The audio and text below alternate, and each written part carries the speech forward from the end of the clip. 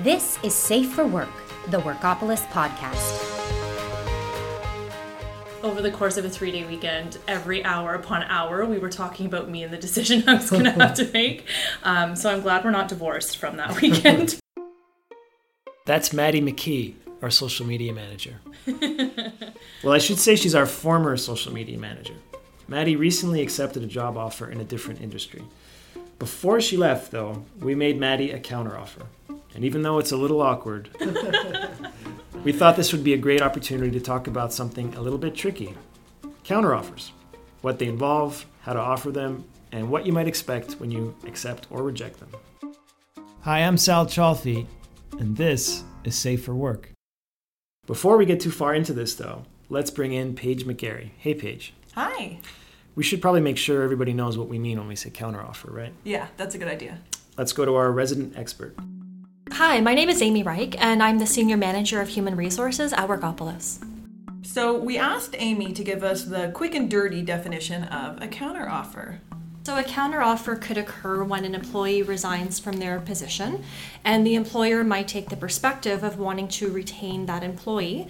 So they may make some determinations if they are able to counteroffer something to their employee to get them to stay with the company. Later, we're going to talk to Amy about counteroffers from an employer's perspective, and we'll talk to a recruiter for some tips for employees. But first, let's go back to Maddie. Okay. So, if you don't mind, a few questions. Were you expecting a counteroffer? That's a hard question to answer because if you had have asked me a month ago, would I be expecting a counteroffer? No. I think at the time, the way that the timing worked as a company, I was expecting something to come back, and I like to think that I was valued as an employee, so I was expecting and hoping that something would come back. But I never want to be presumptuous, so it wasn't like I was relying on it, but if the opportunity presented itself, I wanted to put it forth that it was an option for sure. Were you frustrated, though, that some of these extra perks and benefits were only offered to you once, you were resigning? Or the threat of you resigning was out there? Mm-hmm. I wasn't, honestly, because we had conversations about my career progression, and I knew that something was on the horizon for me later on down the road.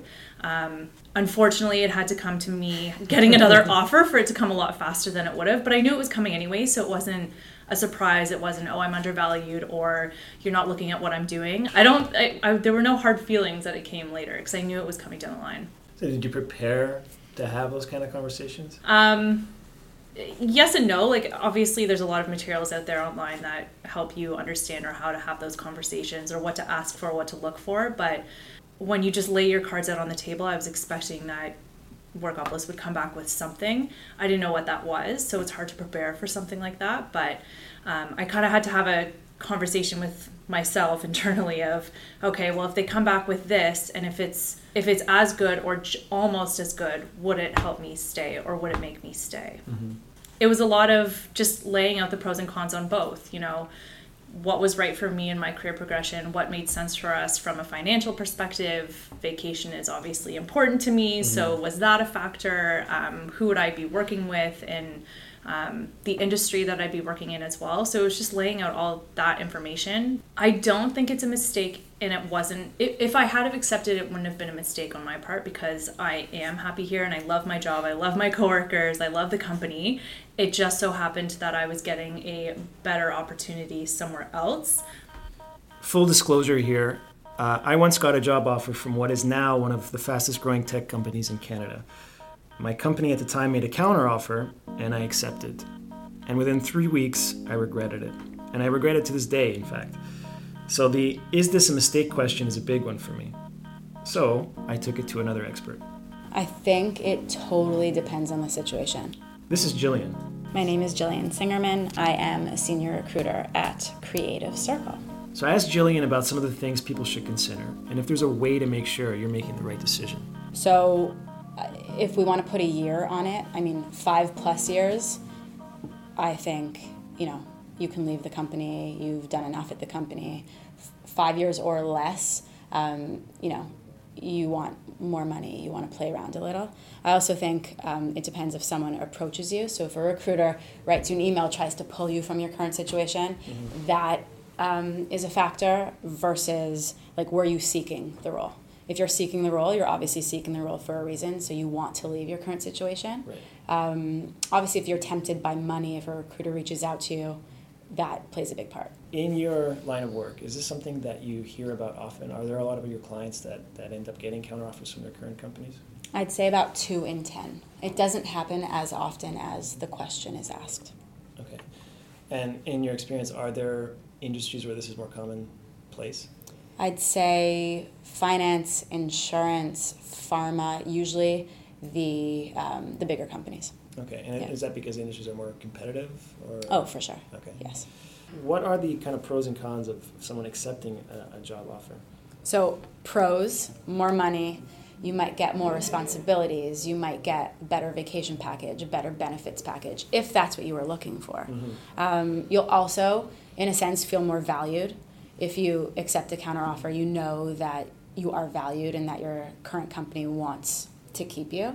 Right. I think the cons or disadvantages of that is, are you worried about people trusting you? Right. Yeah. So that brings up a lot Trust of... is a big thing. And trust in what way? Is it just like straining work relationships or changing expectations? Well, straining work relationships, but also, is your higher up or is your boss always going to think that you're looking? Are they going to think that money is the answer to everything? So you might not want to make it all about money. You might want to be, it should be about responsibility. It should be about growth. If it's about growth, great. Yeah. That shows that you want to stay at the company. You just were tempted by something else. I think honesty is the best policy. Okay. Well, in that vein, though, so should you be negotiating a counteroffer? I think, it depends. If you're at your current company and you are offered something else at $20,000, $10,000, $15,000 more, Right. your current company, if they want you to stay, should at least match it. Mm-hmm. If they want you to stay, how badly do they want you to stay? I wouldn't expect them to go 0 to 10K more or 1 to 10K more than that. Mm-hmm. It also depends. It's the 5-year rule. Were you seeking it? Have you been at the company for 5 years? Have things been stale? Do you love the people? I think that says a lot. Okay. And are there other things that people can negotiate in a counteroffer? It's not always about money. Like Yeah, you said. not about money. I mean, vacation, Yeah. benefits.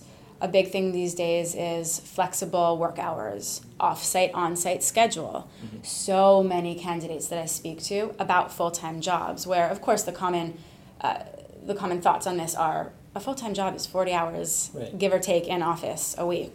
So many candidates, when it comes to full-time jobs these days, say, can I have 2 days from home? I live, an hour from the office. Right. Can I have some remote days? Okay. So what are some other things that people should consider when they do accept, or when they do get a counteroffer? Treat everyone professionally. I think whether you accept it or reject it, just make sure that, it could hurt if you're working with this company, they offer you what you've asked for, and then all of a sudden they hear that you're going to stay at your current place. A lot, and I've been in this situation where candidates have gotten everything they've wanted and then just ghosted. Yeah. So Yeah. that, I totally understand you have to do what's good for you. We're all professional. If you want to accept something and want to stay where you are because they offered you the same amount of money or a better package, totally. I'm not going to be heartbroken. Yeah. I'm, in the matchmaking business. But just make sure you thank everyone involved, you back out in a professional manner. Don't burn any bridges. You never know where you're going to cross this path again. I think it depends on age also. Really? If you are new in your career and you're just money, that says a lot. Right. I think the more years of experience you have, the more networking you're going to have done, the more people you're going to have met. So I think that you do not want to step on toes, burn bridges. Just be as honest and straightforward as you can be. The scenario where a recruiter reaches out to a candidate.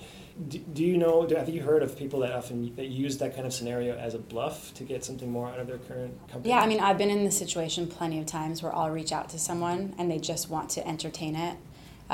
We get the client excited that maybe we found a perfect candidate, and it was, never serious to the candidate. Okay. They just wanted to know how much money they can get out of it. They wanted to know, it was more of a game to that person, which is very unfortunate because you're playing with, a lot of people Right. in this situation. But yes, I've reached out to plenty of people that wanted to hear more, but by no means were interested. The bluff question. I'm a terrible poker player, Paige, and I think I'm also a little bit naive when it comes to this type of thing. I would never create a job offer to try to get more out of a current employer, but I guess people do it. Yeah, I mean, it seems really risky to me from both sides of the desk, actually. From an employee point of view, if the boss calls your bluff and doesn't offer you a counteroffer, and then you actually have to leave, or worse, take back your resignation letter, which seems pretty unprofessional. Right. But from the employer's point of view, if you think your employee is bluffing and you call them on it by not offering a counteroffer, you're just going to lose them. They shouldn't bank on it being a bluff. They should take every resignation seriously. That's our friend Amy again. Hi, Amy. Hi, Paige. Paige sat down with Amy to get some insights into counteroffers from the HR perspective. There's also been times where I've seen employees try to use an offer letter from another employer as a tactic to try to get movement on the existing agreement that they have with their employer. And the employers, it leaves a little bit of a bad taste in their mouth at times, so they may not be receptive of that, and other times it may work. When would you say an employer should use a counteroffer? I think if the employee that has decided to depart from the organization is top talent, the employer should really take into consideration retaining that employee so that their knowledge, information, training that they've obtained within that company doesn't walk out the door with the individual. So it should really be used for top talent and star players. In some smaller companies where there may be a smaller workforce, the retention of employees could be paramount to the operations of the business. In larger organizations where you may have multiple employees fulfilling the same job function, it may not occur as often, but I think it really depends on the talent, the caliber of the individual, and whether or not the employer wants to and is able to retain that employee. What makes for a winning counteroffer? Is it all about the money, or? No, definitely not. I think money as a motivator only goes so far. Today, candidates are looking more for that well-rounded offer, so not only the dollars and cents, but also the perks that come with the job. Some of the more intrinsic rewards, like is the work motivating? Do they gain value out of the work that they're doing? Is it in line with their career path? And benefits as well. While it comes as a cost to employers, employees really value different types of benefit packages, especially depending if someone is single or married with children. There could be different types of benefits that would be more attractive to one individual over another. So I think the full package is what employees are really looking for today. Okay, so if an employee accepts a counteroffer, what happens next? I read a stat recently that said that 50% of employees that take a counteroffer from their existing employer can end up regretting it after a few months and end up leaving anyway. What can employers do to avoid this kind of counteroffer remorse? I think that they should be having fluid conversations with the individual and really nailing down the reasons why they chose to go and interview and seek employment elsewhere. Are there things that they are currently not happy with in their current offer letter?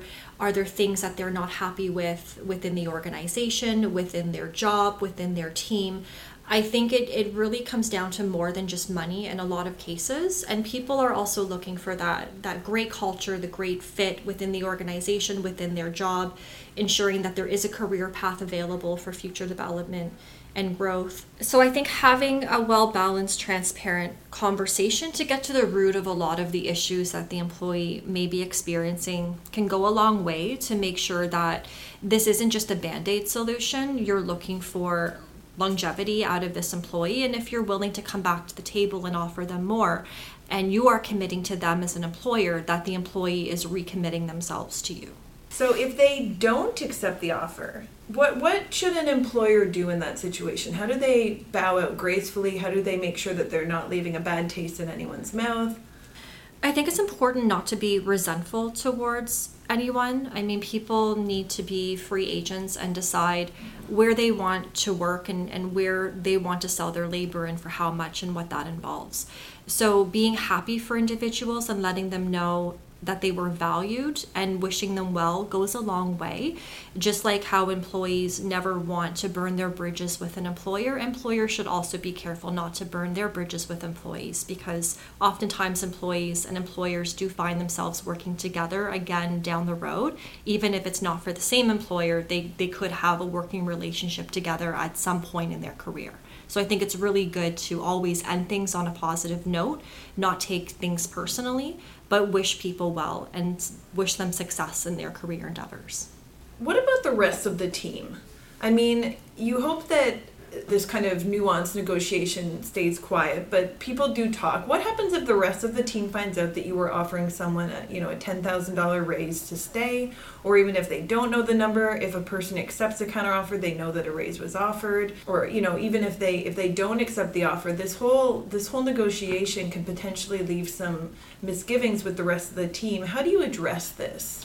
Yeah, that can be very challenging. I mean, you always want to ensure that employees do maintain confidentiality of these types of discussions, but it doesn't always happen. So if the information does leak back to the rest of the team and there become questions or conversations from other team members in terms of what somebody else was offered, the best thing you can do is shut it down as quickly as possible. Let people know that individual merit needs to be taken into consideration and that confidentiality needs to be maintained and individuals need to be shown respect, just as those individuals who are coming with these questions would want to be shown respect. So I think it's not good to engage with these types of questions, but you do need to quickly and respectfully shut down the conversations before you find yourself giving away too much information and then you have resentment from other team members, or you have a mass exodus from that team, which could also be detrimental. Are there any common negotiation or counteroffer mistakes that often get made throughout this process that you'd encourage our listeners to avoid? Yeah, I think it's really important from the employee side of things not to be too greedy. If you're able to go to your employer and ask for more in hopes that they will make some changes to your existing offer agreement in the hopes that you'll stay, I don't think it would be appropriate to be asking for more money than what the other offer has provided. It needs to be kept within scale of your existing job, your existing offer letter, what's equitable to the rest of the team.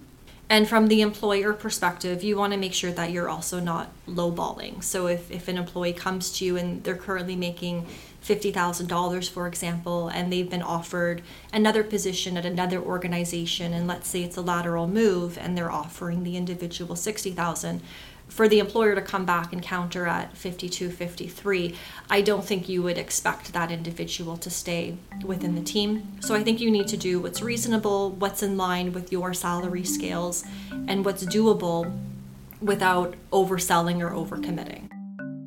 Those are some common mistakes to avoid on both sides of the table. But let's head back to Jillian for her thoughts on what employees should ask themselves in these kinds of situations. Why are you doing it? I am a big list person, make a pros and cons list. Like, what do you get out of this if you stay and accept the counter? What do you get out of this if you decide to leave and start something new? Why did you get into this situation in the first place? Why were you looking? Why were you interested if a recruiter reached out to you and gave you all of these fun new details about a new job? Those are all good questions to ask when you're weighing a counteroffer. But in the end, it really comes down to one thing. What do you really want? Here's Maddie again. I think that you need to have an idea before you go into it what would keep you and what would make you leave. Obviously, emotion is hard to take out of the equation because you want to like where you're working every day and you want to like who you're working with and for. But there are other factors that come with a job. So if you're getting a $10K raise from a company to move on, and your current company offers you $8K, is that enough to make you stay, or does that $2,000 really matter to you? And having that laid out on paper before you go into these discussions will help you make that, it'll make the discussion easier because the emotion is taken out of it and you've already laid out for yourself what your lines are and what your limitations are. Just one final note, we have a lot of material and advice on our blogs. Job seekers, visit careers.workopolis.com. And if you're an employer or a small business owner, visit hiring.workopolis.com and click on blog. Safe for Work is produced by me, Sal Chalfie, Paige McGarry, Andrea Greck, and Sonia Matheson. Theme music by the band Code Pie. You've been listening to Safe for Work, the Workopolis podcast.